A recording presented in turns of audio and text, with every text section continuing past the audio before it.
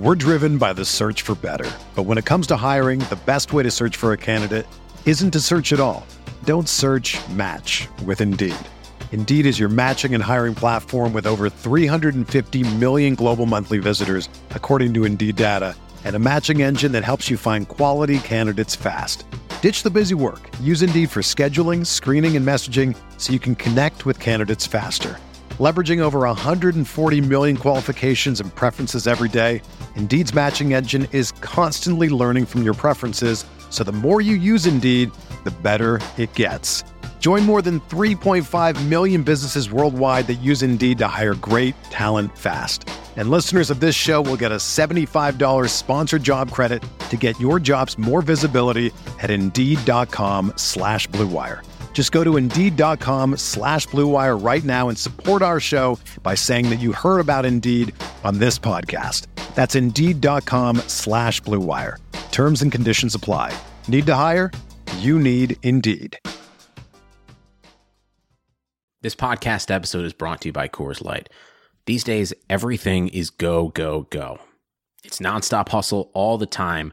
Work, friends, family expect you to be on 24/7. Well, sometimes you just need to reach for a Coors Light because it's made to chill. Coors Light is cold lagered, cold filtered, and cold packaged. It's as crisp and refreshing as the Colorado Rockies. It is literally made to chill. Coors Light is the one I choose when I need to unwind. So when you want to hit reset, reach for the beer that's made to chill. Get Coors Light in the new look delivered straight to your door with Drizzly or Instacart. Celebrate responsibly. Coors Brewing Company, Golden, Colorado. Hey, this is Megan Rapinoe. And I'm Sue Bird. We've decided to turn our crazy IG live show into a podcast for your listening pleasure. Enjoy the show. A Touch More. New episodes of A Touch More drop Tuesday only on the Blue Wire Podcast Network. Be sure to subscribe to the show on Spotify, Apple, or anywhere else you listen to podcasts.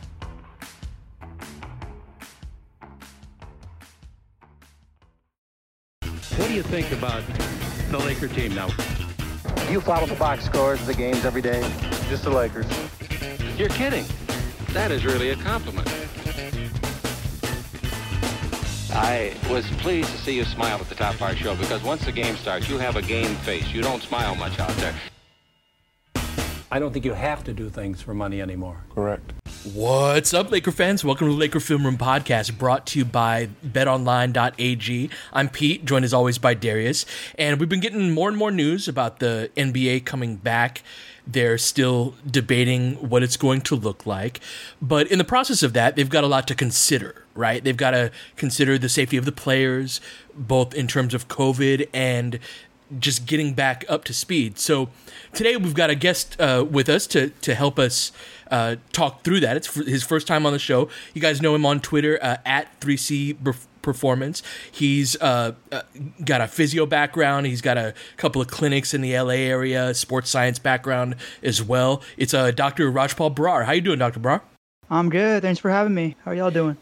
Doing well, man. Thank you for joining us. So yeah, first let's get into the coronavirus components of this. Right now, there's no way to know exactly what they are going to do, but I think we can discuss a little bit of what are the factors that the NBA and the Players Association and everybody involved, what are the factors, Dr. Brar, that they need to be considering, and maybe some of the protocols that may be considered to make this as safe as possible?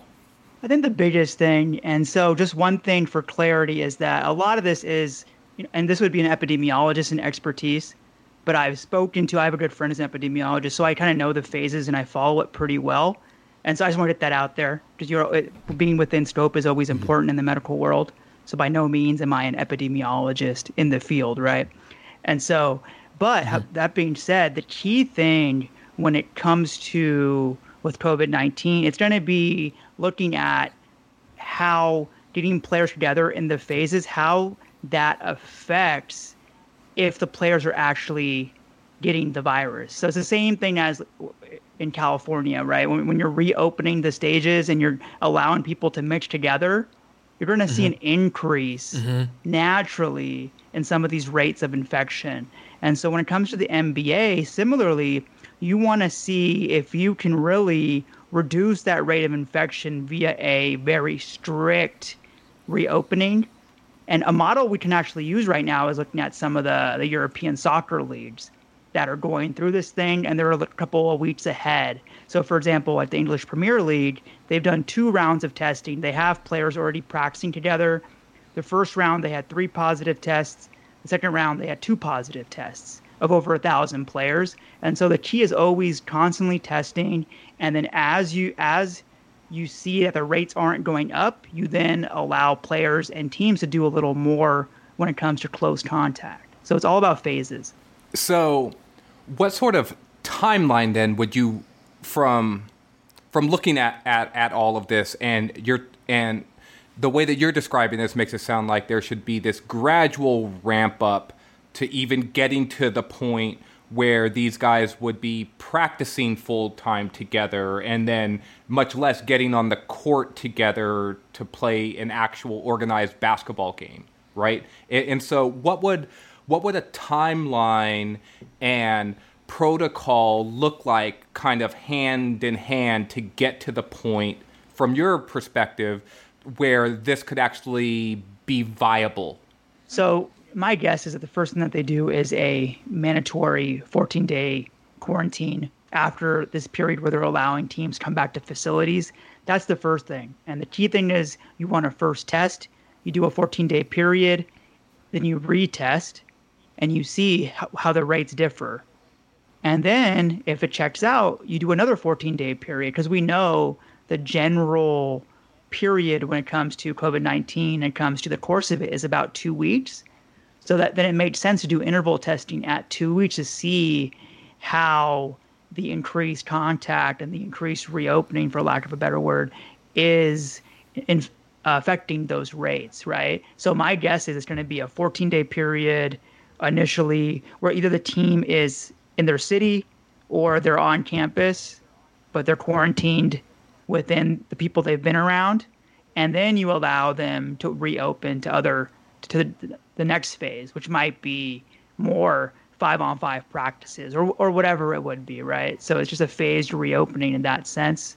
This brings up an interesting dynamic from a competitive standpoint of, what happens if somebody tests positive, right? Like, they're probably quarantined for 2 weeks, right? That's about how long a playoff series is, right? If somebody, tests at the beginning of game 1, if it's a 7-game series, they may be out for the series, right? So there's all sorts of dynamics involved there. But from a keeping things safe standpoint, what are some of the options available for if somebody does, because players will, I don't know if there's any examples in the English Premier League that we can follow, but when a player does test positive, kind of how do you go from there? So what you do is if a player tests positive, you do the same thing that some of these kind of countries that have treated this really well have done. You test and trace. So you want to see what players they were in contact with, what family they were in contact with, and then you test them, right? So you can trace back, especially when you have a smaller ecosystem, like with NBA players, you can actually figure it out better. So the way I think about it is that the NBA is almost treating this restart like South Korea or New Zealand did in the first place, which is really getting out in front and understanding if someone has it, you have to then figure out who else might have it and then confirm or deny that based on testing. This is also interesting to me, right? Because there's this idea of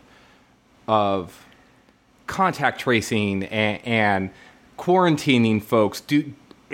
So the example that Pete brought up about a player testing positive potentially, I think maybe even just going back 2 weeks ago or 3 weeks ago or a month ago, the idea would be like that would be the end game, right? Like someone tested positive, that whole team is out, right? Mm-hmm. And this idea that one positive test will shut everything down, which is basically what happened with Rudy Gobert, the way that this all started. Are there things that we've learned from 2 months ago that make it where maybe they're viewing this as more appropriate risk, or there's less risk than what they would have thought before? And and where potentially a positive test wouldn't shut this entire operation down again? I think the biggest thing we've learned in the last, I don't know, however long it's been since it all started, is that we understand the key transmission factors. Of course, there's still a lot to learn. But for example, some research came out that 90% of transmissions occur in close, crowded contact rooms like restaurants and churches. And then the other 10% happen through whether it's through touching something. So the majority of transmission comes through this close contact. Whereas before it was like, okay, we're not exactly sure. We think we know, but we're not sure how it happened. So now, if you understand the 90% aspect, you can then manage some of the risk and understand that one person having it doesn't mean that, hey, it's going to explode into this huge chain of events. And we also know, I think, I can't remember the exact number, but it's generally, I think it's been, for one person infected, it spreads to, I think, 3 other people. So I think that's been more definitively answered in that regard. So we understand that, yeah, it's definitely contagious, but it's not super, you can manage the risk and you understand it a little bit better. Let's move on then to the physical components of doing this beyond the virus. And thank you for giving your insight. I know that's outside of your scope, but I also know from our private conversations the amount of research you do into this. So thank you for sharing that. But more in your wheelhouse is getting the human body up to speed. This is really a unique circumstance just from a timeline standpoint of Darius and I will talk about this in the second segment, but however this works out, they're going to go from not playing a competitive basketball game for 4 months to playing playoff basketball soon thereafter. What are some of the challenges and, I guess, biggest concerns and risks that are involved in this really accelerated timeline? Yeah, so generally, the biggest time period for increased injury risk is when you have these ramp-up periods, too much too soon. I could say anecdotally, like in my clinic, 90% of people is from doing too much too soon. But even in general, the research shows professional athletes, when they ramp up, even from preseason games to regular season games in a completely normal season, you see an increase in injuries just from that increase. And that's with players training over the summer or hopefully training over the summer. And now you have a situation where you have an extended delay, then you have a shortened ramp up period, right? So it's all these factors that are increasing potential injury risk. Now, specifically, what you're looking at is soft tissue, meaning muscles, ligaments, tendons, bones. That's the biggest risk for players in this regard. And when it comes to individual players, like let's say in the Lakers, like there's videos of LeBron, he has a home gym compared to Quinn Cook, who's doing like mini sprints in his apartment. Who's going to be more in shape, right? Just so from that standpoint, you have now more variability across each player because they now have access to different equipment. Now, even LeBron doesn't have access to the full equipment. So it's really just been about mitigating how much fitness you've lost during quarantine period. And so, you're going to play catch up the entire time, essentially. And hopefully we'll see with some of the time frames that come out. But if the rumors are late July, you might have teams, they might get 6 weeks of a ramp up period, which, although not ideal considering how much time they had off, it's more than I thought they might initially have. How long do you think they would need?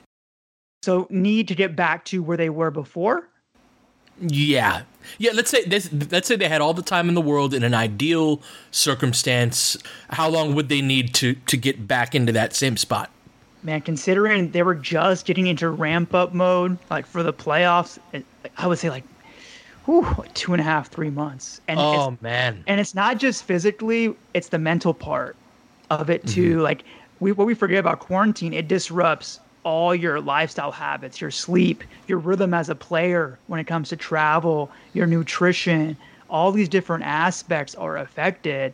So I remember a quote by LeBron when after it all happened, he was like, man, like I was just getting into this phase of really starting to, he has a plan for everything. This is crazy about LeBron. He has a plan for every single day, month of the whole season. So he was really preparing his body to ramp up. And so it's really difficult to go from that ramping up now down to like whatever you want to call it, but now hit the off switch and now back to the on switch. No, speaking about LeBron's quote, like that was what I was going to bring up to you as well, is like he had said something along the lines of, when all this started and we had to basically stop cold turkey, his body was basically telling him like, what the F are you doing?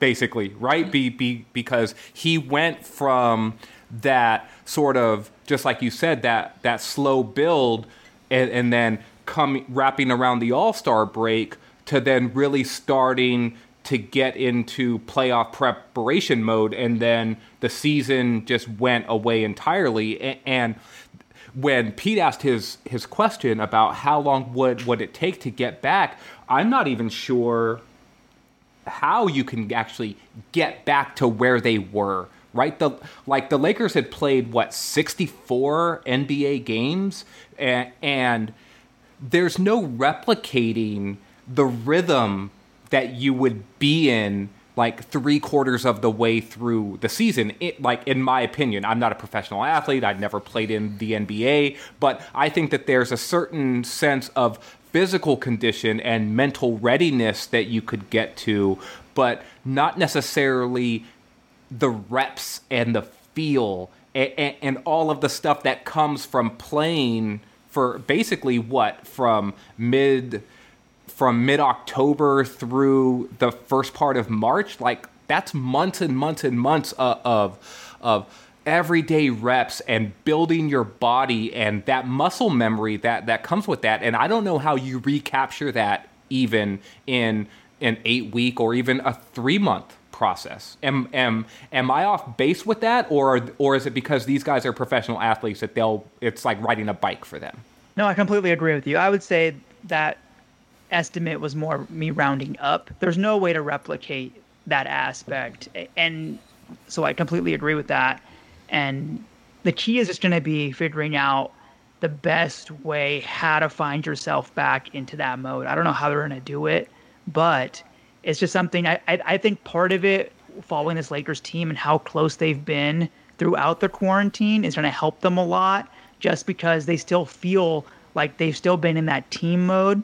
So it may give them an advantage in that regard. But in terms of ever getting back to that having played 64 games, even going back, the planning for the season starts in July for a lot of these guys, or even before that if you're LeBron. So you're not talking about October, you're talking about the plans now for however long have been completely thrown out of the loop. So will you ever get back to that point this season? Probably not.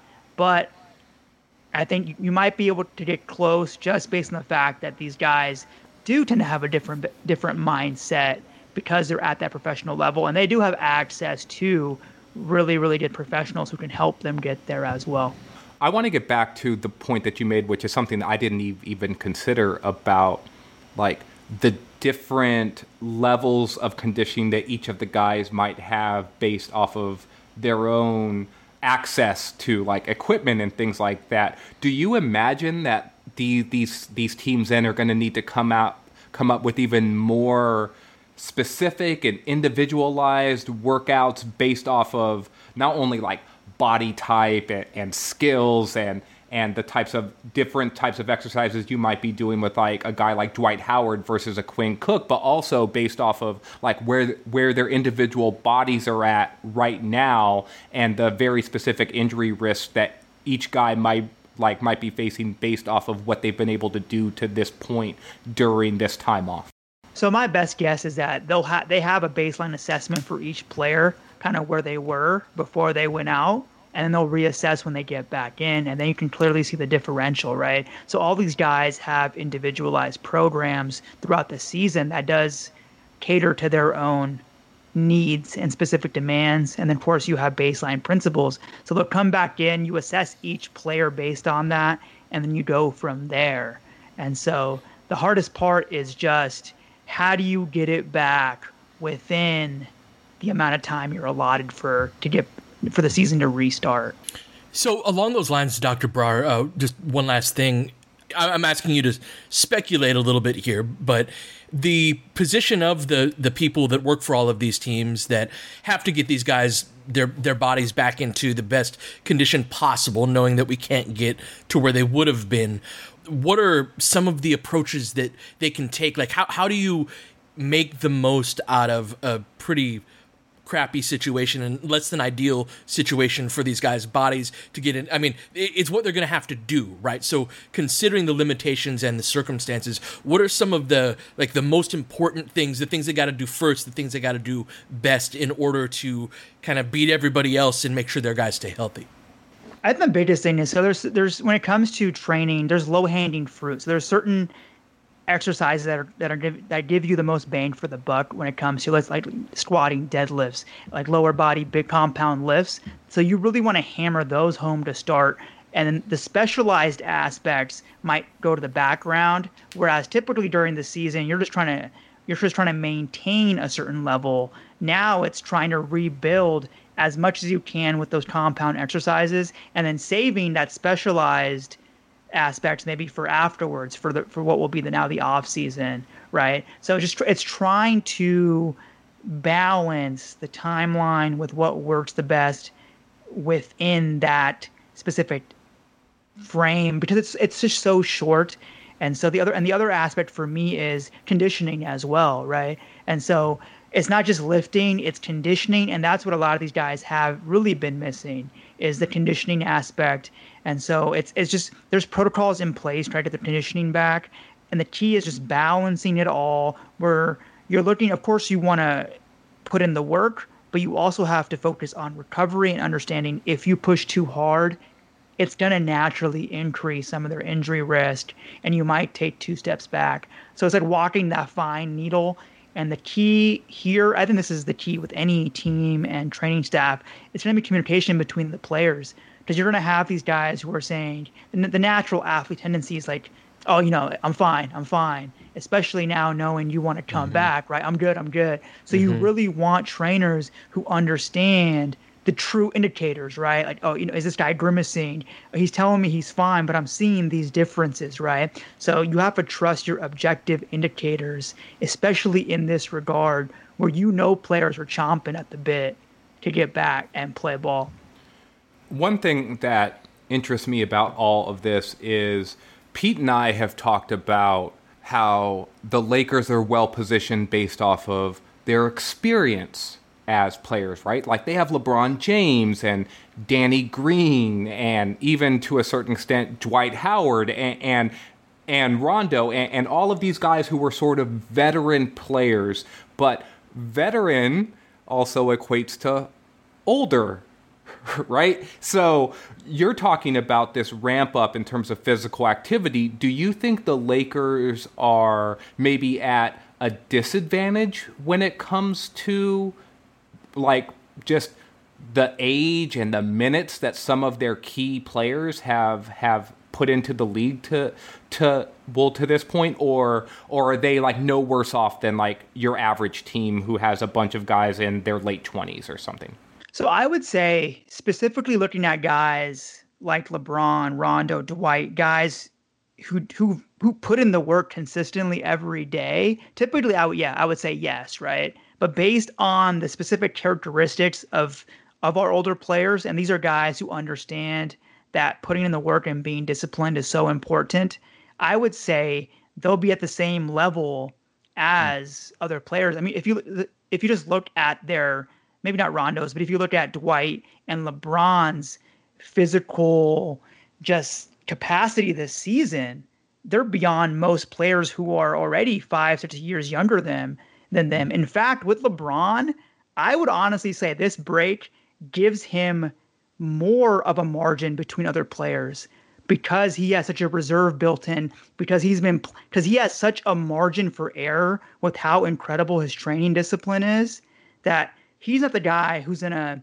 stop training. He's going to continue with his plan. He'll modify and adapt. And if anyone can max out their training ability during this quarantine, it's LeBron. So I think that margin for him will actually increase.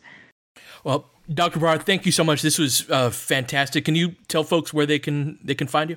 Yeah, sure. So you can find me on social media, 3CB Performance, 3 Charlie Beta Performance. I have a YouTube channel that I also put player injuries, performance videos out as well. And like Pete said, I have a couple clinics in the area. And so thanks for having me on. Absolutely, man. Thanks so much. All right, we're going to take that's great. Super informative. Very much so, yeah. Let's take a quick break, and then Darius and I are going to talk about some of the basketball elements of getting back to playing. There's no shortage of action going on our exclusive partner, BetOnline. NASCAR is back, and BetOnline has hundreds of other games, events, and sports to get in on. You can still bet on simulated NFL, NBA, and UFC events 24/7. Or you can participate in a $10,000 Madden Bracket Challenge, a March Madness-style NFL simulation tournament you can enter for free. And live right now on BetOnline's YouTube channel, you'll find an exclusive interview with ex-Chicago Bulls Ron Harper, Horace Grant, Bill Cartwright, and Craig Hodges to discuss the Michael Jordan documentary on what they're calling The Final Dance. Visit betonline.ag and use promo code BLUEWIRE, that's all one word, to receive your new welcome bonus and check out all the action. BetOnline, your online wagering solution.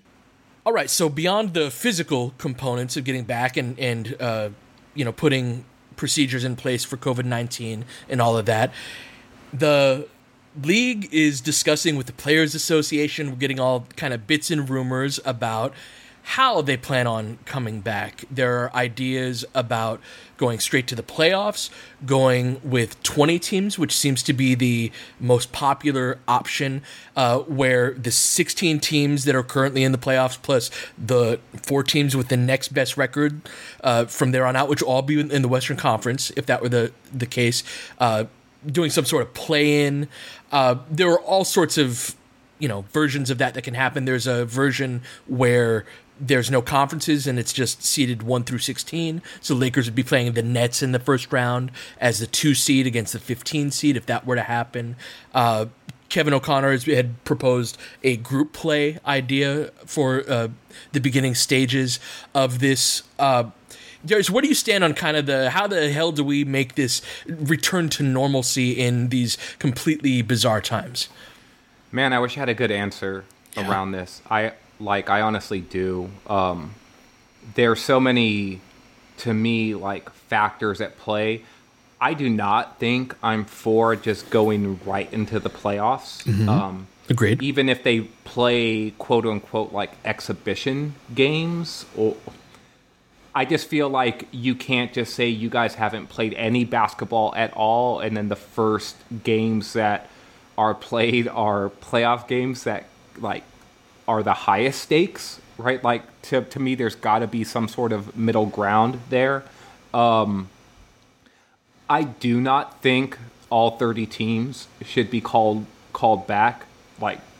I think it's a waste if you ask the Warriors to come and play, or you ask the Knicks or the Cavs to come and play in basketball games. For what?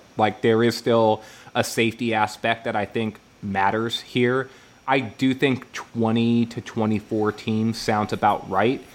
I'm not sure about fiddling around with all the format stuff, though. So I'd be very interested to hear where you stand on some of the more hey, let's seed these guys 1 through 16, or sure, let's have a round robin tournament to decide the last 4 playoff spots. I think that those could certainly drive a certain amount of fan interest.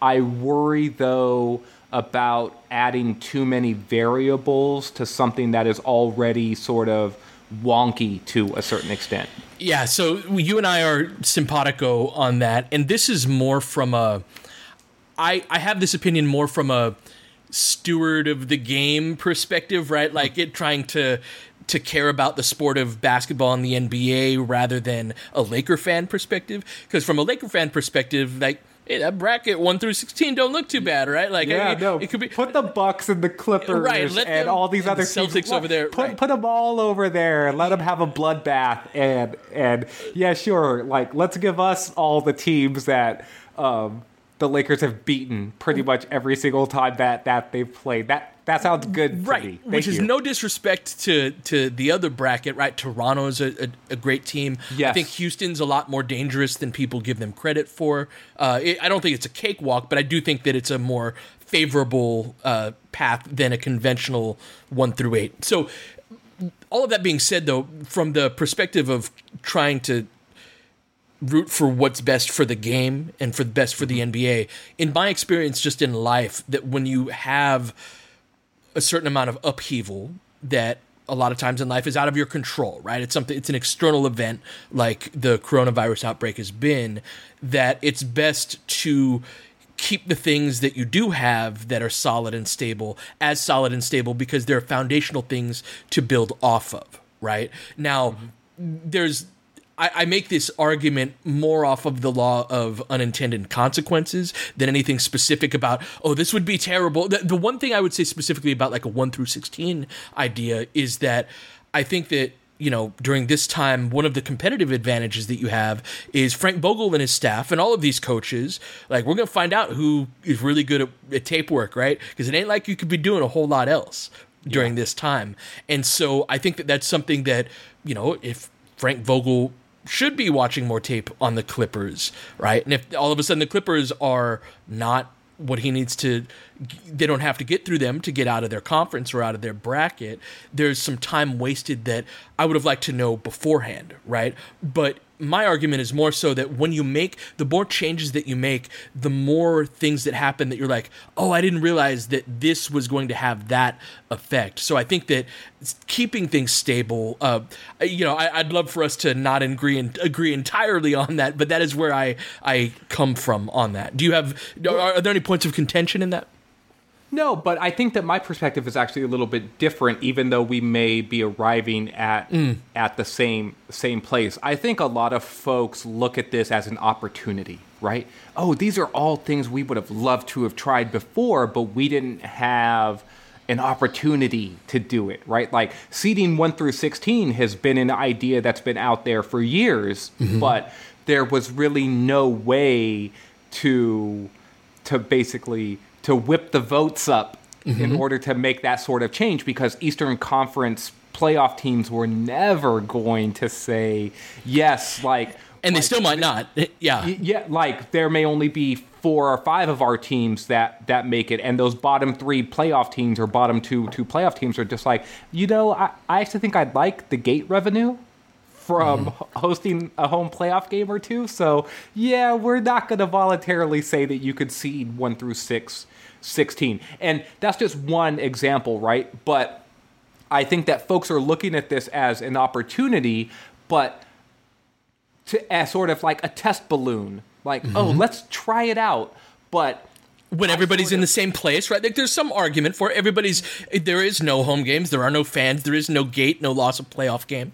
There also isn't crazy travel, right? And so you might have had I remember when they were talking about like 1 through 16 seeding like last season or 2 seasons ago, they were talking about the potential for like a second round playoff series between like the Heat and the Trailblazers, right? And that's sort of just like, yeah, how about that's like the farthest 2 distances that you can fly between NBA teams, and we're going to have them match up in the first or second round of the playoffs. Like, that doesn't make sense. Do you go 2-3-2 to limit travel? Yeah, exactly. And now, so that's another variable that's out the window, right? Everyone's at the same place. There are no travel hazards. There are no time zone shifts. There are no all of these other variables, and it's so. Maybe it sounds counterintuitive then for me to argue that these are circumstances that will never be replicated.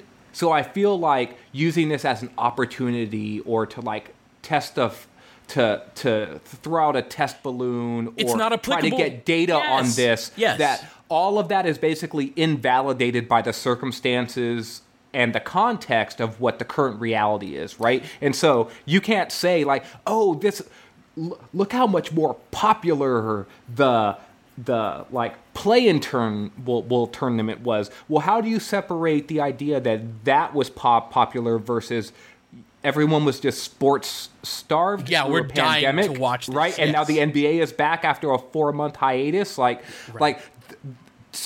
to me, there's so much messiness within trying to figure out what these new ideas would actually mean that I'm not sure if trying them for 1 year even makes that much sense. Right, and to me, if they're going to do it next year, right? Next year's going to be weird, too. That's something that we don't really talk about or think about very much, but that season ain't starting until December at the earliest, and it's going to be a strange year, but it will also not have those those factors that, you can't replace, like, let's say it goes well and they're all at a neutral site. Well, they're not going to be all at a neutral site ever again, knock on wood, right? So the travel, if you are going to go 1 through 16, it is going to have to deal with that. Maybe Miami has to and Portland have to play, and they've got to deal with the travel of that. You're going to have to sort that out in order for it to be sustainable on any level. Now, so then it comes down to, what does it need to look like?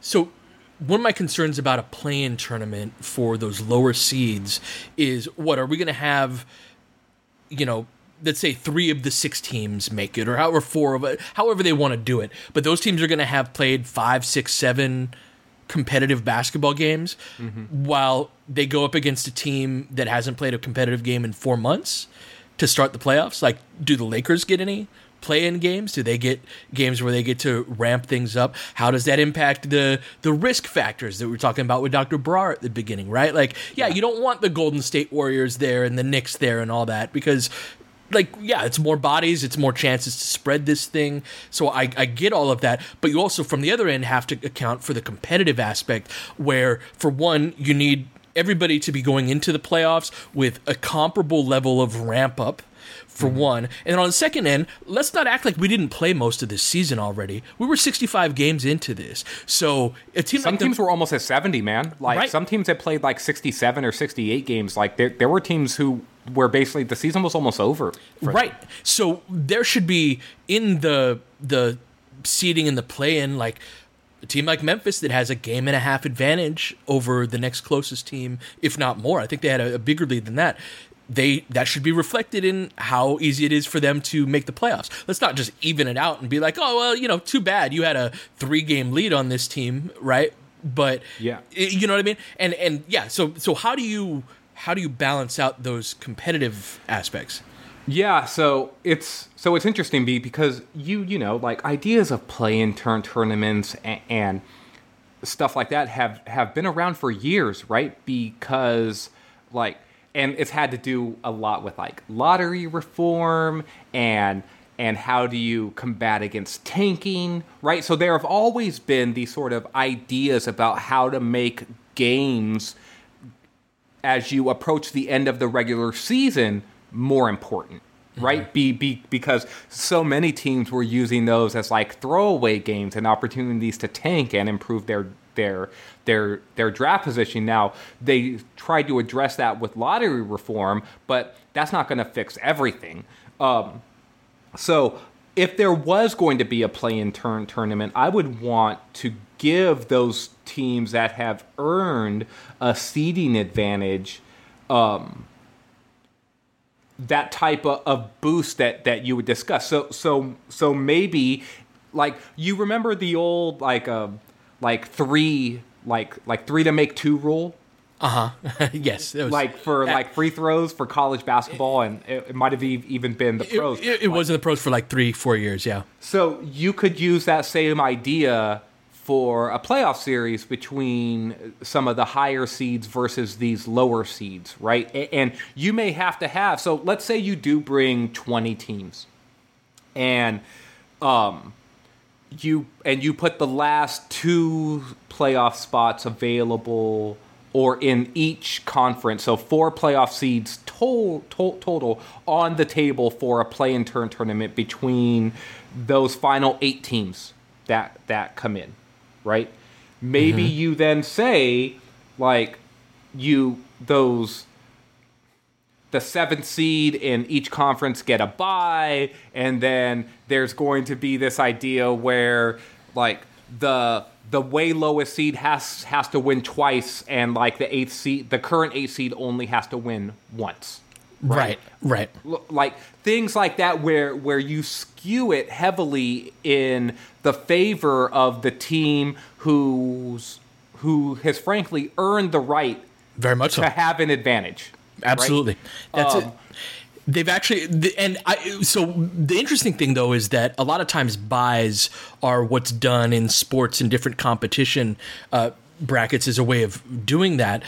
I'm not sure buys quite have the same benefit that they do normally, in that buys are partially for rest, right? You get the advantage of a little additional rest. Rest is not necessarily a good thing right now. Like, them playing games is going to be important. That's why if I ruled the NBA, I would love for the teams that do have some sort of competitive stake in this. So we shrink the league to 20 teams. I agree. Those are the teams that could make the playoffs. And then let's have everybody play 10 games, man. What's the hurry on this to avoid the NFL? I don't think that's a good enough reason, right? I don't think that wanting to avoid the NFL on the weekends of the finals or whatever that's going to be is a good enough reason to accelerate this, right? People are going to watch the games. The TV people are going to be happy. Now, it comes down to I'm ignorant on the amount of exposure that these guys have to the virus, right? Like, is that something that is playing 5 games a big difference from playing 10 games? I don't know. But strictly from a competitive, let's get this and make this fair from a basketball standpoint, I think, especially with what Dr. Brar was saying in the first segment and all of that, like, there's no way to recapture or to get to where they were. We just got to do our best with what we have. Like, man, give them 8 games, give them 10 games, give them 10 games, and tilt the standings right to reflect that. If we get 10 more games, that puts everybody in that 75 to 78. That's almost a full season. TV, regional sports networks get to televise and make more revenue off of that. I think there are a lot of winners in that scenario that I don't think it has to be particularly convoluted. Just play a decent amount of regular season games to wrap this up amongst the teams that still have a stake. And if you've got a mixed East and West, you got to kind of come up with your own schedule to make this happen. It's to get teams warmed up and ready for action for this, while giving those teams that want to play in the opportunity to do so. How would you feel about saying we want to get everyone, rather than saying we're going to play 10 games in this environment, that we want to give everyone an opportunity to get to 72 games played total? That's fine. I think that's some roundish number. Sure. Right?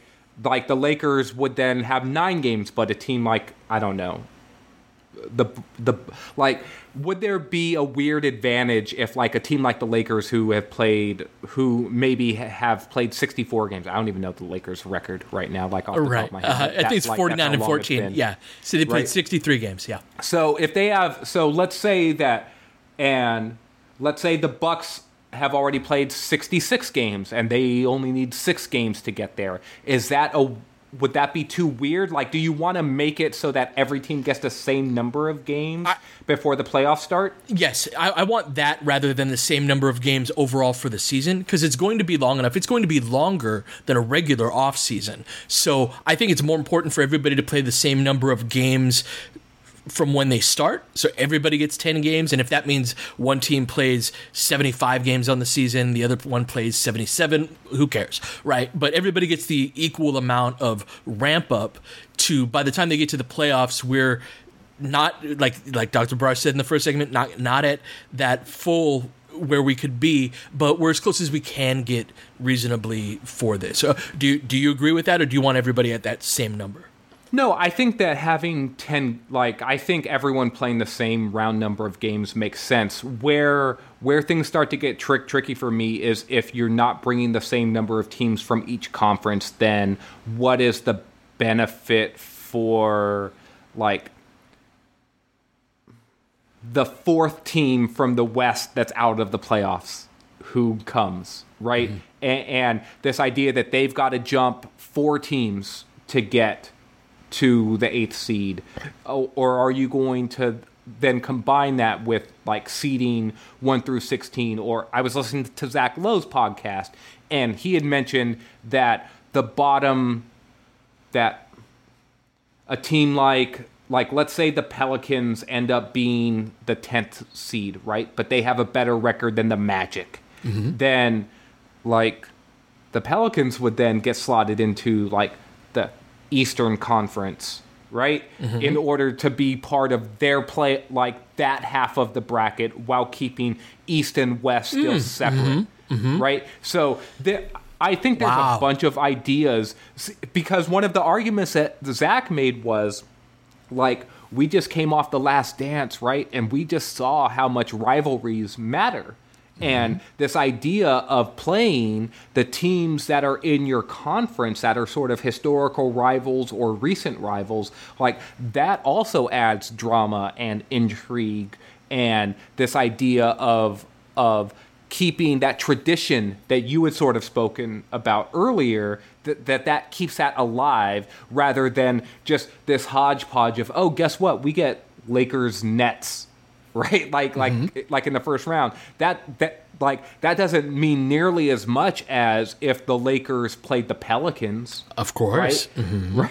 Right? So there's a bunch of stuff like that. So how far would you take this? Like, are there ways to manipulate things still on the back end where you get higher quality teams into the mix while still keeping a certain amount of that tradition alive? Oh, that's a great question. I do like... So I want it to be...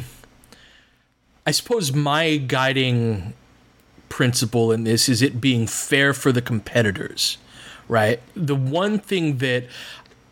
So that idea from Lowe's podcast about, say, the Pelicans earn their place in, but you slot them into the East because they're the 9th team, right? Or whatever, just to even things out. I don't love the idea of, for the Pelicans and for the Eastern Conference teams, of this kind of like one team you've only played twice. Well, it's a different circumstance than everybody else. The Eastern Conference teams certainly haven't been watching tape on the Pelicans. Alvin Gentry probably hasn't been watching much, Toronto Raptors tape. You know what I mean? So it's probably not as fair to the Bucks either, right? Like, sure. Say, like if you're the Bucks and you're the number one seed, and you go from playing Orlando to now freaking Zion, right? Yeah. Zion and Brandon Ingram and all these guys, right? Yeah. Like, that's a different. That's a much different scenario, right? And so the guiding principle of fairness, to me, we've played enough of the regular season where I feel okay being fairly rigid on the, like, what you have to do to play in and all of that. Like, we played 65 games, man. The 99 season was 50 games long. The 2011 season, I believe it was, or 2011-12. Which year was that? I think it was, in 2011, it was Kyrie's rookie year. So the 11-12 season, they played, they had a shortened season then too. I believe that was 66 games. So, like, we've played most of a season, and I'm fine with keeping things, and just in the general respect of wanting to have fewer moving parts. And what I said at the beginning of just in my experience in life is that when you've got weird things happening, try to keep the things that you can keep stable. I think that just all of that to me points to a straight ahead conventional, or as close as you can to that with the playoffs. I think I'm in the minority on that, and I don't think that that's what's going to happen, but that's what I would like to see. No, it's very interesting. And you asked me at the beginning, like, oh, what would you want to see? And honestly, I'm like, I wish I had a good answer with this. Like honestly, I feel like you could probably sell me on any number of scenarios. Sure. And in the end, I would be fine. Like, if basketball actually does come back and this is a real thing, then I mean, I'm going to be smiling regardless. Absolutely, man. Like, there's NBA basketball, and hell yeah, man. And they could play on a freaking cruise ship for all I care. Like, let's make this happen. Like, Anthony Davis just shot an air ball. Oh, well, you can't really blame it. There was a big gust of wind. Right, yeah, and it got a new game ball because it's in the ocean. Yeah, that's right. But in the end, 16 teams, 20 teams, straight to the playoffs. Play-in tournament, group play. These are all great and fun ideas. I guess more as a traditionalist, I would skew more towards where you're at. But in the end, whatever we get, I'm going to be happy with it, I'm pretty sure. And I love that the NBA is really listening to different arguments. There's supposed to be like 3 main proposals that are proposed fairly soon that for everybody to debate on. They don't need to make a decision right now, but it is fun to talk about the different paths that they can take. So, all right, we will continue to keep you updated and discuss the different elements of these this really, extraordinary circumstance. But until then, you've been listening to Laker Film Room Podcast, and we will catch you guys next time. Baines has got it in low to McHale. McHale wants to turn. He's double teamed. Just pass out in front, broken up by Worthy. Tip to Magic. Worthy dies on his belly. Magic scores. There's Magic, got it. Magic fires. It's good. They will. Lakers win the game. The Lakers win the game. Campbell in and out. The ball is tipped, and it's saved. 3 seconds left. Here's Van Exel. This is for the win. He got it. Kobe Bryant, 48 points, 16 rebounds. An amazing performance by Kobe.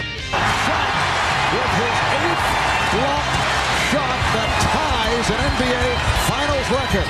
A lot of Laker fans sticking around for this. You're seeing something that's very rare indeed. A Laker to get MVP chance in Boston. Of all places. Are you kidding me?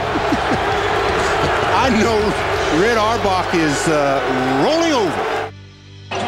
Kobe, hard to believe. Are you kidding me? Unreal. Are you kidding me? How strong was that? A triple on a fall away in the corner with a shot knocked down. Lakers by 3. Bryant spinning in the lane, back for Gasol, pretty pass, and it's back to a three-point game. And the critical part was Pietrus jogging back, didn't bounce the floor. It's a 2-for-1 situation. Kobe Bryant picked up by Bell. There's the move. 2, 1, miss it. Unbelievable. Bryant, yes. And then with a little tap to Alvin Gentry. Add insult to injury, Kobe. I mean, what a shot. I mean, you can't defend that. Are you kidding me?